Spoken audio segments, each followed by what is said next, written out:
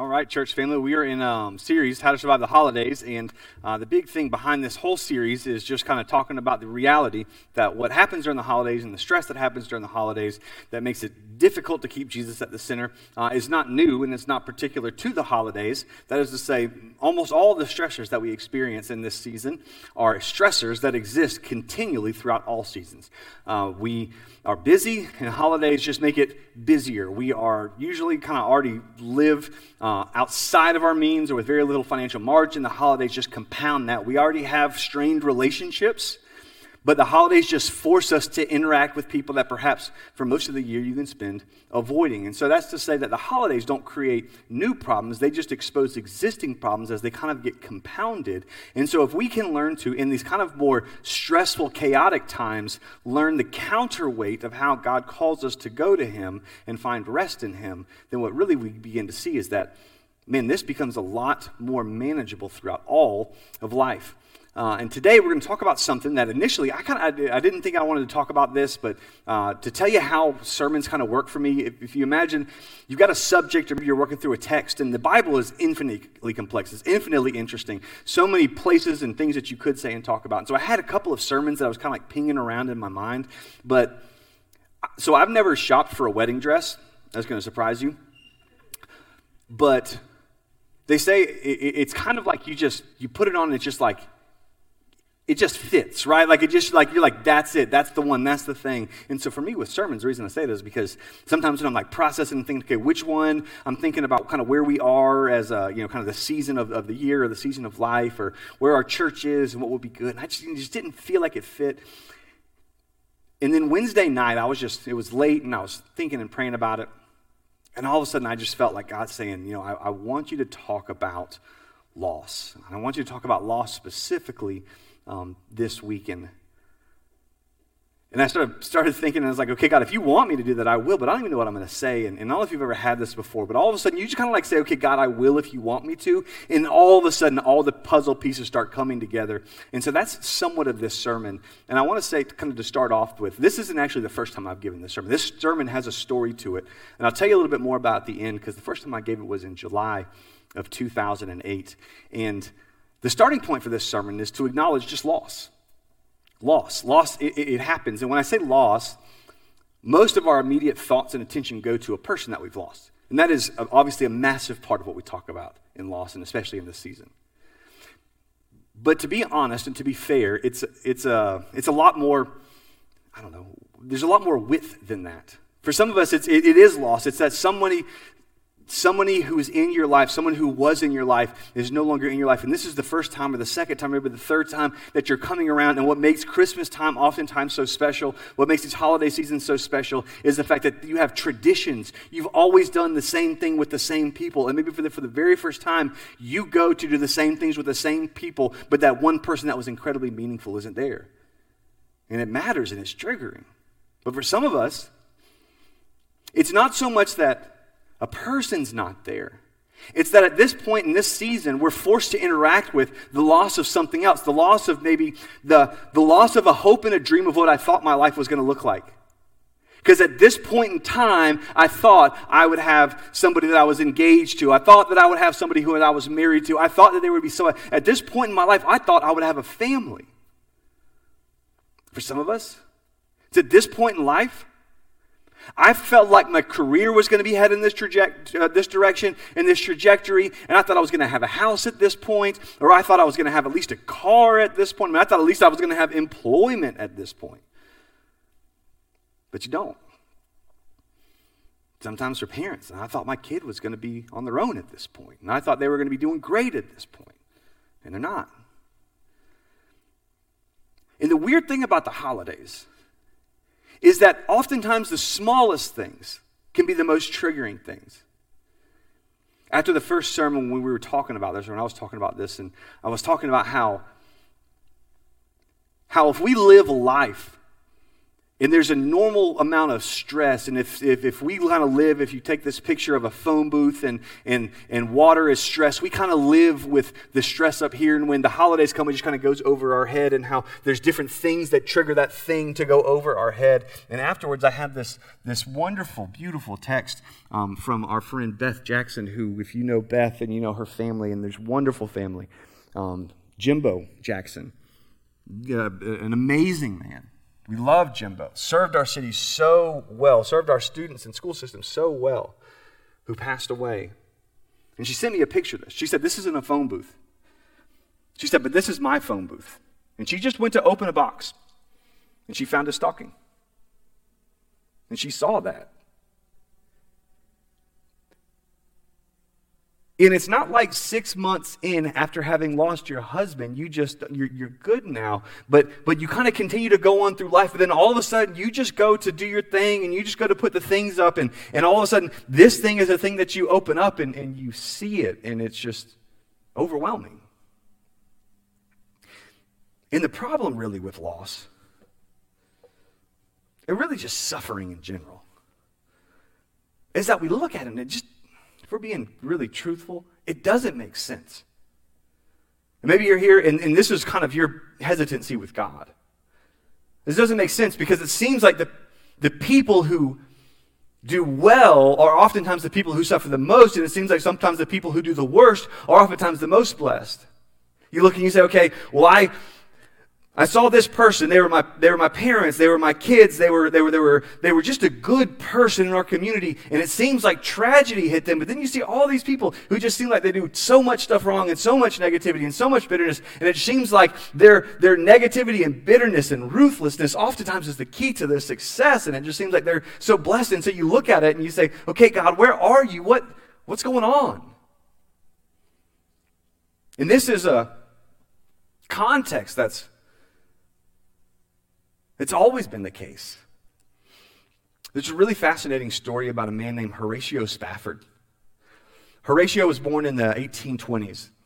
He lived in Chicago, was a lawyer, knew Jesus, was a massive part of his local church, had a son, 4 daughters, tons of real estate in the Chicago area, and was friends actually with this guy who we would know now as D.L. Moody or Dwight Moody, who was at the time in Europe, and he was preaching and teaching and just phenomenally influential for the kingdom of God. And so Horatio Spafford was just someone who loved God. And I use him as this example because sometimes it's easy to talk about somebody who's kind of like a little bit distant. Well, his son, who was 4 years old, died of scarlet fever. His family was reeling from that. And then there was this massive Chicago fire that broke out a few months later, destroyed his home and all of the properties that they had, all of his wealth, all of his investments. It's now basically gone. And so Horatio and his family, I mean, they're just they just said, we need to go somewhere for a little bit, be around something else, some other people, a little bit better of a positive influence, just different context. And so they decide that they're going to go visit their friend D.L. Moody, who was preaching over in Europe. And as they get on the boat, or they're about to get on the boat, Horatio hears word that something's happening with his business, this big deal that he has, and he needs to stick around. And so he stays back while his family goes, says, I'm going to be there in a few days. I'll leave a few days after you. Well, a couple of days later, he gets word back that the ship that his family was on, his 4 daughters and his wife were on, collided with another ship, and it sunk. And then he gets a telegraph 2 days later from his wife that said, I alone am safe. In a matter of days, months, he lost everything. He had his wife, but I mean, come on, just like actually putting ourselves in that situation is the infuriating part. Because you look at it and you see this good God in this person who seems like he's done a lot of stuff right, this person who seems like you were a part of your church, you were generous, you were, kingdom focused, you had a good family, and you made wise why is this horrific thing happening? And so sometimes, again, we look at that and we say, okay, now how does a loving God exist in that context? What I love about the Bible is the Bible's honest. It never once denies the fact that the righteous suffer. In fact, there's an entire book of it. If you got your Bible, there's this book called Job, which for the longest time when I was a kid, I always thought it was like job. I'm like, why do we need a freaking entire book of the Bible about getting a job? I think we already get that one. So Job is in the Bible, and Job was a man at approximately chronologically the time of Genesis, kind of towards the latter part of Genesis, was when Job probably drops into the chronology of the Old Testament. Job had a ton of stuff, and Job feared the Lord. And the book of Job is all about this incredibly righteous person going through what felt to him like a hell on earth, and the spiritual wrestlings back and forth of that. Job chapter 1, give you a little context for Job. There was a man in the land of Uz whose name was Job. And that man was blameless and upright, one who feared God and turned away from evil. There were born to him 7 sons and 3 daughters, which, just want to pause. I like that ratio, by the way. If you have a daughter, you're like, I'm going to need 2 sons to every 1 daughter to protect them, and I'm going to need a floater for the 7th, just in case somebody's sick.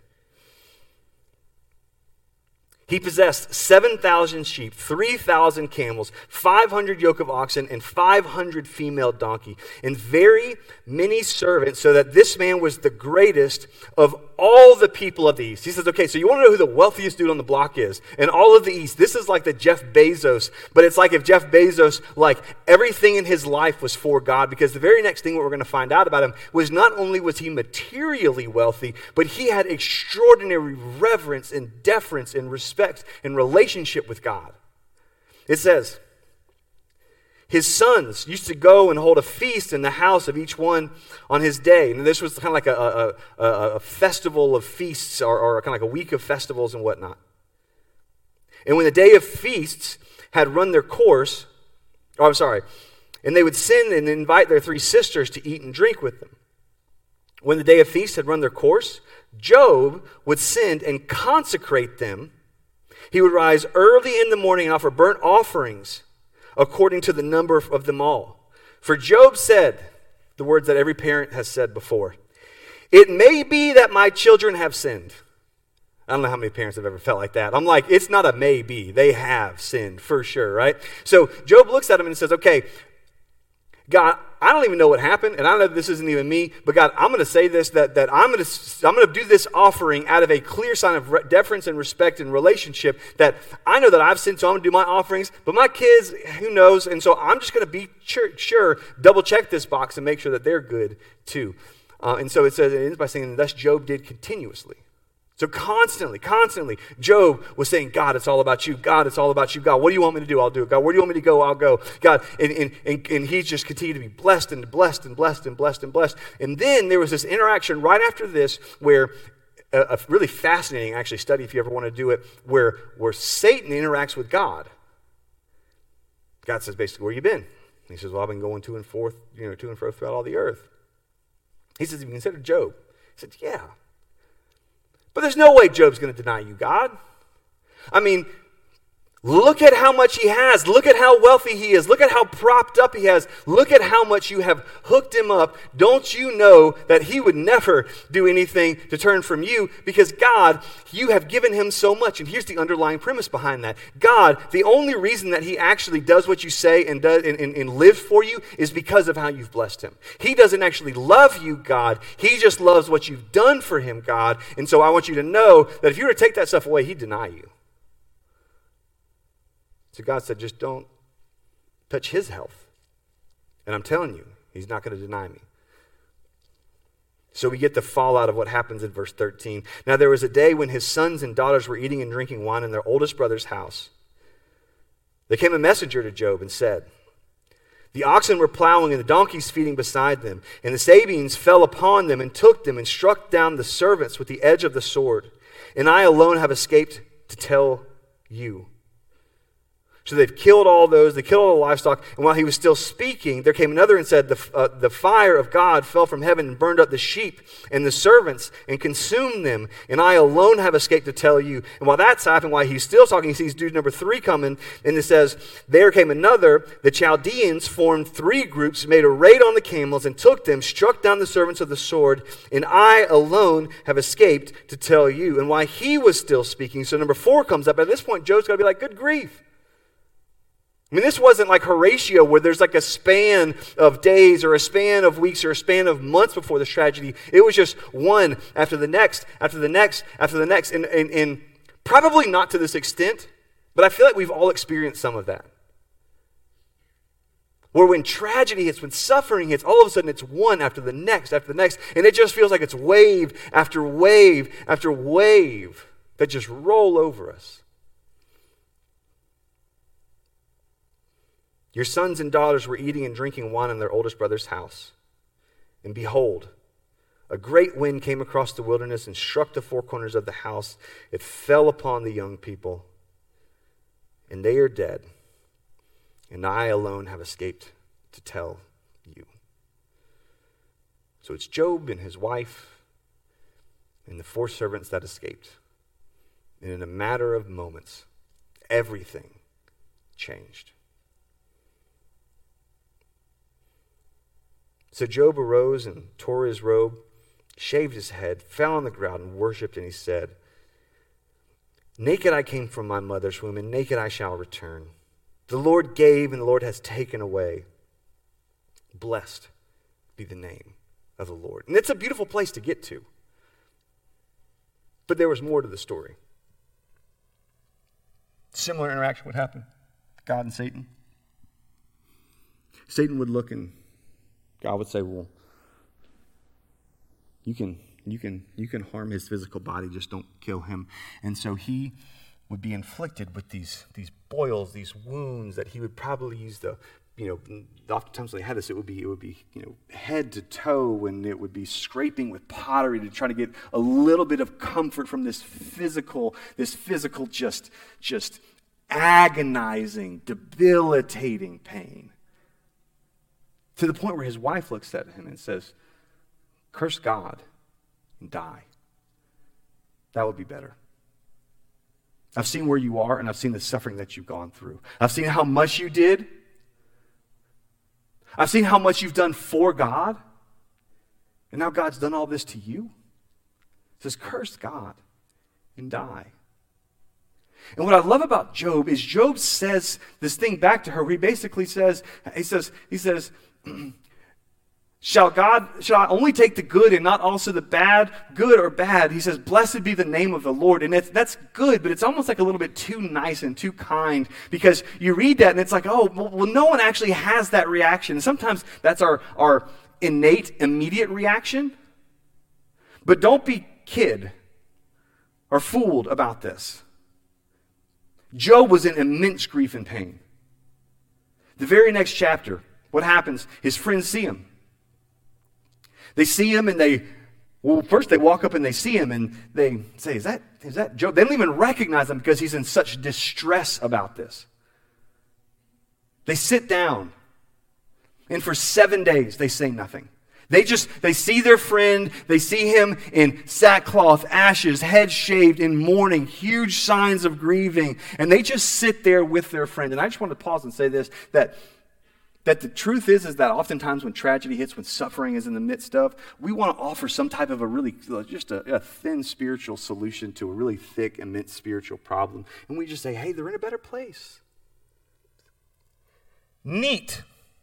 That's not helpful. I already knew that. It's not like, oh man, I forgot about heaven. No, I'm saying I miss my parents being at this dinner that we have every year on Christmas. And that's okay. And they just sat with him. Sometimes the most empathetic thing that you can do for somebody going through something incredibly, not even incredibly difficult, but just difficult, it's just to sit with them. Well, then Job begins to grieve and he begins to process, and he basically says, cursed is the day that I was born. God, I feel so much pain, I wish I had never even been born. Well, it creates a continual interaction between Job and his friends, where his friends continually say, Job, you've obviously done something wrong. I mean, no one, God doesn't do this to anybody. Like God works in such a way that if you do bad, bad is done to you. If you do good, God does good to you. And so, Job, we're looking at you. A lot of bad has been done. And so, Job, what did you do wrong? And Job's sitting there saying, I didn't do anything wrong. I didn't do anything wrong. You kidding me? I didn't do anything wrong. Like, I don't know why. In fact, this is Job's consistent request. I wish God were here so that I could question him and say, God, why did this happen? And if we're being honest, that's how we feel. Because I wish God was here. Because I don't know why this happened. And you look at the reality of your life, and be honest, it feels like, and it probably is true, that people who are way worse have gotten much better. And you have been much better, and it feels like you've gotten way worse. And there's frustration in that. There's anger in that. There's disappointment in that.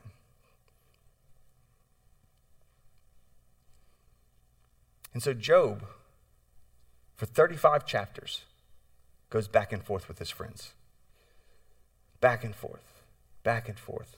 You did something wrong. I wish I could question God. You did something wrong. I didn't do anything wrong. I wish I could talk to God about this. And in verse 38, or chapter 38, God speaks. For 35 chapters, it felt like God was absent, frankly. It felt like God wasn't there, frankly. And then God speaks. Then the Lord answered Job out of the whirlwind and said, well, let me pause. You can already see what he said, but let me just pause and say this. If you're going through this right now, this can be a really difficult concept to grasp when you're in the middle. When you're in the middle of grieving and mourning. In fact, if you're not going through that and you're already kind of here in your categorical, like, well, I'm not really going through a lot, so this is interesting information, but it doesn't really apply to me. The better you grasp this now, the better you will be equipped to go deal with grief and loss later, because every single one of us will deal with it. To be frank, the only ones of us who will not deal with it are the ones who will be lost before we have something to deal with. All of us. It's a part of the human experience. But this answer that God gives is not necessarily the most emotionally satisfying answer. My question is not, is it satisfying? It's just, is it true? The Lord answered Job out of the whirlwind and said, he said, who is this that darkens counsel by words without knowledge? In other words, Job, who is this that's questioning me without acknowledging the fact that I'm God and perhaps there's an information gap?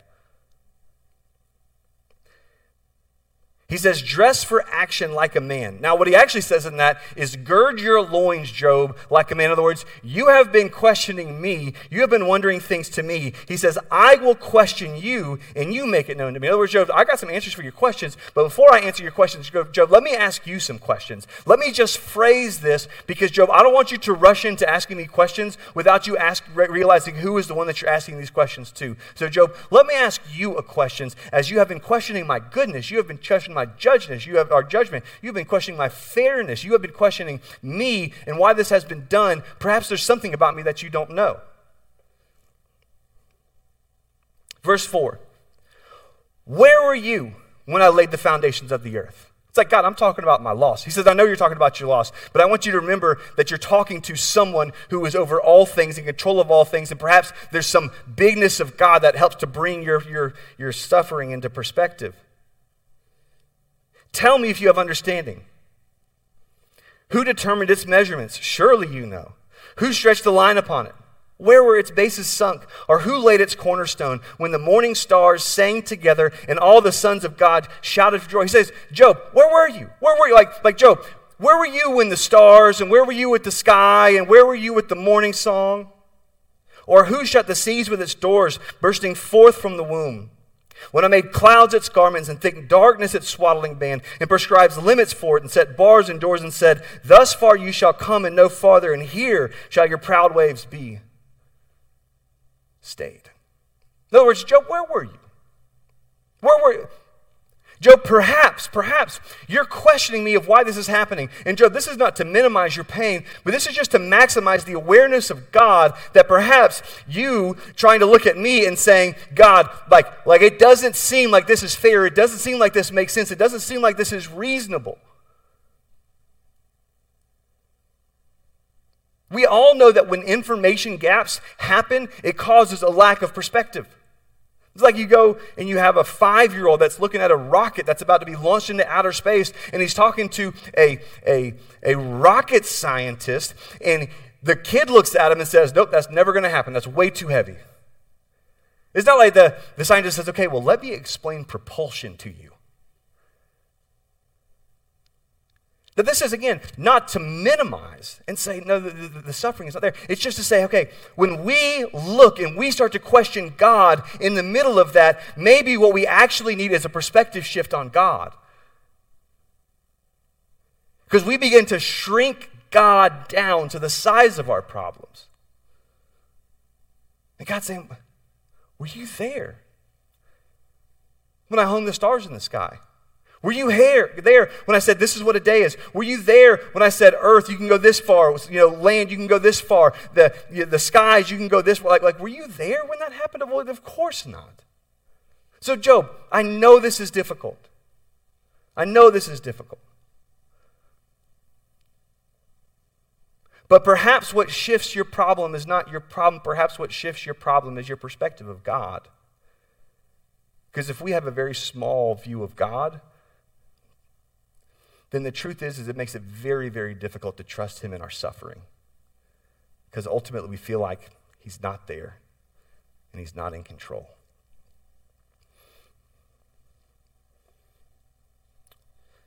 God ends his discourse to Job, and the Lord said to Job, his initial discourse at least, the Lord said to Job, shall a fault finder contend with the Almighty? He who argues with God, let him answer it. And Job answered the Lord and said, now look at the shift of Job. For the first 35 chapters of his back and forth, it was but God, and I wish I could talk to God, and I wish God would answer me on this. Then Job answered the Lord and said, behold, I am of small account. What shall I answer you? In other words, God, everything inside of me before wanted to say how unfair this was and how I don't understand why you would do that. And now I see this, and truthfully, in Job's life, nothing had changed at this point. Everything was still gone. Everything was still lost. He was probably still in the same amount of physical pain. The thing that shifted inside of Job was not his situation, his context, his problems. It was his view of God. He says, I now see that you are God. What shall I answer you? I lay my hand on my mouth. I have spoken once, and I will not answer twice, but I will proceed. In other words, God, I get it. You're massive. You're huge. And God, I know that you are the one that's in control. And God, I know that this is really difficult for me right now, but I know that you're in control. And what we like to try to think is that those two things can't go together. But the truth of Scripture is they are inextricably linked. That the massiveness of God, the glory of God, the goodness of God is all interwoven in the presence of our suffering. They are not mutually exclusive. They're inextricably linked together.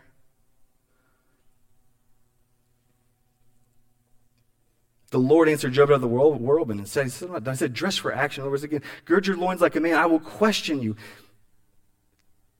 and you make it known to me. Will you even put me in the wrong? Will you condemn me that you may be in the right? Have you an arm like God, and can you thunder with a voice like his? What's interesting is that most people will say that chapter 40, verse 8, when he says, are you going to try to make me in the wrong so that you look in the right, is the central problem of the book of Job. Job viewed God as, I'm going to do right, and you're going to bless me. And so, God, I have done right, and I haven't been blessed, so I feel like you're not good. Here's God's point. Job, I love you. Nobody's good. I love you. And this is why the gospel is important. Because what we actually believe is that we've all sinned. We have all rebelled against God over and over and over again. We've all known the good that we ought to do and not done it. We've all sinned. We've all fallen short of the glory of God. And when we feel like God owes us, it's actually a version of works-based righteousness. Because the truth of the gospel is God. What we are owed, what we deserve is eternal separation from God. That's why I said, but God so loved the world that he gave his son.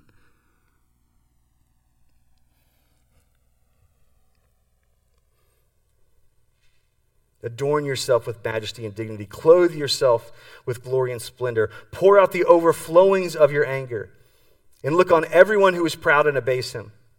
Look on everyone who is proud and bring him low and tread down the wicked where they say. In other words, if you can do this, do this. Hide them all in dust together. Bind their faces in the world below. Then will I also acknowledge to you that your own right hand can save you. In other words, Job, I know this is hurtful. I know this is painful, but I want you to know that Job, I am God. I am in control, and I am massive. And let's be honest, when we're in the middle of suffering, when we're in the middle of grief, most of what we want to know is, God, are you there and do you care? Are you there and are you in control?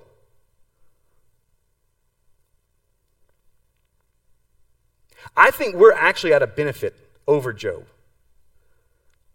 Because Job just had to trust God. He just had to say, okay, God, I don't know it. I don't get it. I don't even really have a context. I don't have a framework for this. But God, I trust you. Because God, if you are that big, I trust you. If you are that massive, and God, I know that you know because you're talking to me, then I trust you.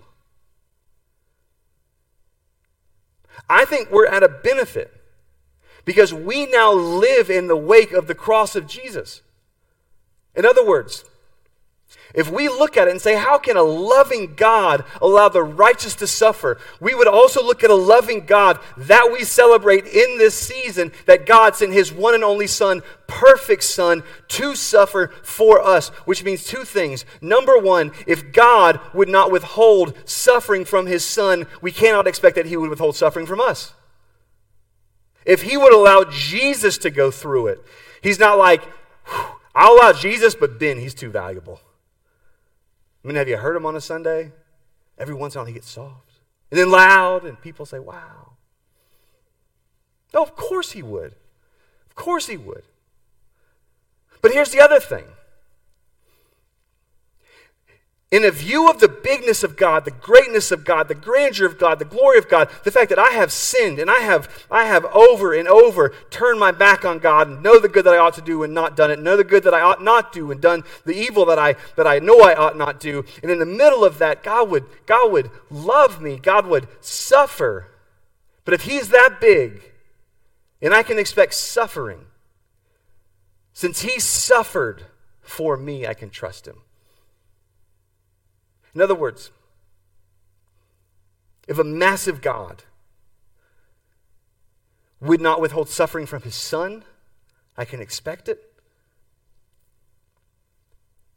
But if his Son would suffer for me, that means I can trust him in the midst of my suffering. And I know, again, if you're in the middle of that, you're not walking away thinking, woo, I feel better now. My goal is not to make you feel better. It's just to let you know that you are in company of other sufferers who look and acknowledge it and trust God in the process of it. The story of Horatio that just so beautifully mirrors the story of Job. And I love how both of them, Job a couple different times says, God gives and God takes away, but blessed be the name of the Lord. So as Horatio is floating on a boat to go meet his wife, they get to the point where the captain knows this is about where the boat sank, and this is he knows below right now is where my kids are. And he spends time out there and he prays, and he goes into his cabin and writes the words of this famous hymn that you have probably sung at some point in your life. And it starts off, when peace like a river attendeth my way. And when sorrows like sea billows, they just feel like they're rolling over me. He says, whatever my lot, God, whatever I have, thou hast taught me to say, it is well with my soul.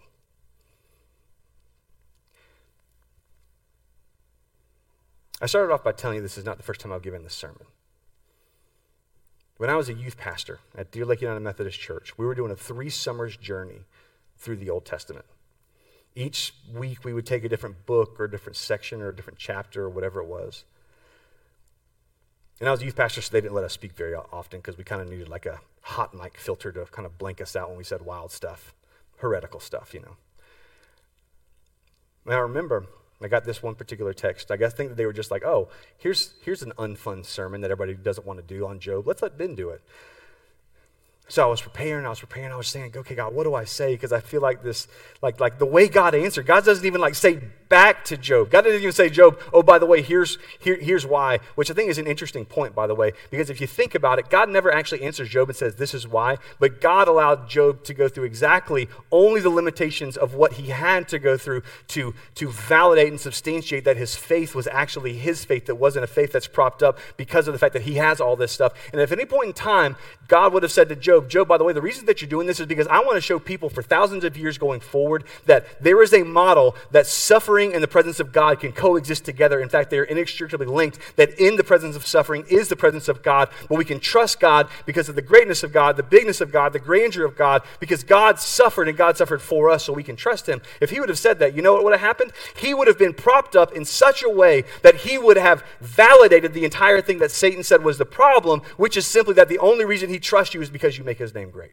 God fundamentally and functionally could not have answered that question. That's kind of a different point, but actually the same point. But here's why I say all that. I'm preparing for this sermon. And I'm thinking, God is massive, and God suffered, and we can trust him. God is massive, God suffered, and we can trust him. And I'm just preparing for it over and over in my mind. And it's like the second time I've ever preached on a Sunday morning, and I'm kind of nervous, and my family's going to be there. And so sure enough, the 9 o'clock service rolls around, and I give this sermon, and my dad is there in the audience, and you know, he's from, we were at the Methodist church, he's from an Episcopal church. It's very different stylistically from what he was used to, but you know, he sat there in that. 11 o'clock service came around. My mom was there. My sister was there. We had plans to go to lunch, to go to Ruby Tuesdays on Capitol Circle afterwards.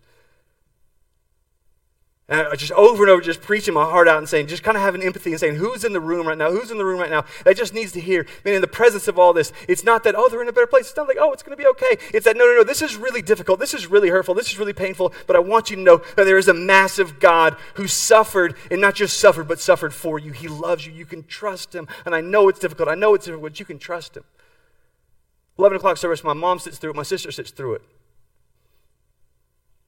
Get done, and it was, you know, this kind of beautiful ending to the service. And we go to lunch after. Little did I know the sermon that I had been preparing for and preaching, God had been preparing and preaching to me. We sat at lunch after the very first time I gave this sermon on Job. My mom said, my cancer's back, and I have 6 months to live.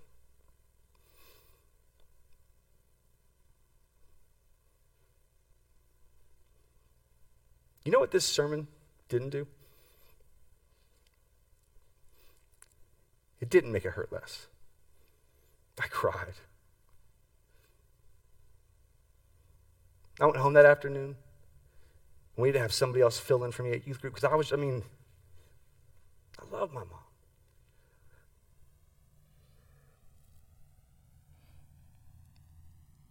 But I also knew that there was this weirdly divine intermixing of God saying, I hate this, and this hurts, and this is awful.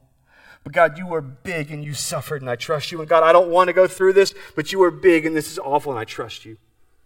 My mom didn't have a lot of infrastructure around her, so just her and I, the two of us. I mean, I went to doctor's appointments with her. We flew out to Texas. We went to MD Anderson to try to do clinical trials, all this kind of stuff, and there was nothing. I remember holding my mom's hand as she's crying and saying, I just want to live, I just want to live. And I remember thinking, God, this is awful.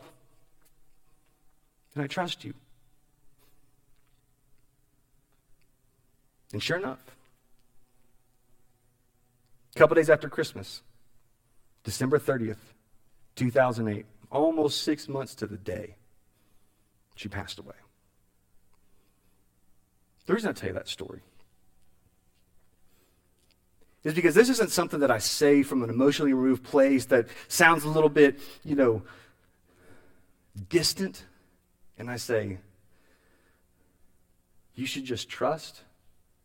This is me saying, I need this too. God knew I needed this. So he had this ingrained in my mind. God knew I needed this, so he had it ingrained in my heart. God knew my entire family needed this, so he had me preach it over and over. And God, I had no clue how much I would need that in those coming days, those coming weeks and months, and in the years after. I don't say this as someone who's telling you what to do. I'm saying this as someone who this has been the life source in my sense of suffering and tragedy. Maybe that's you. Maybe you're like me.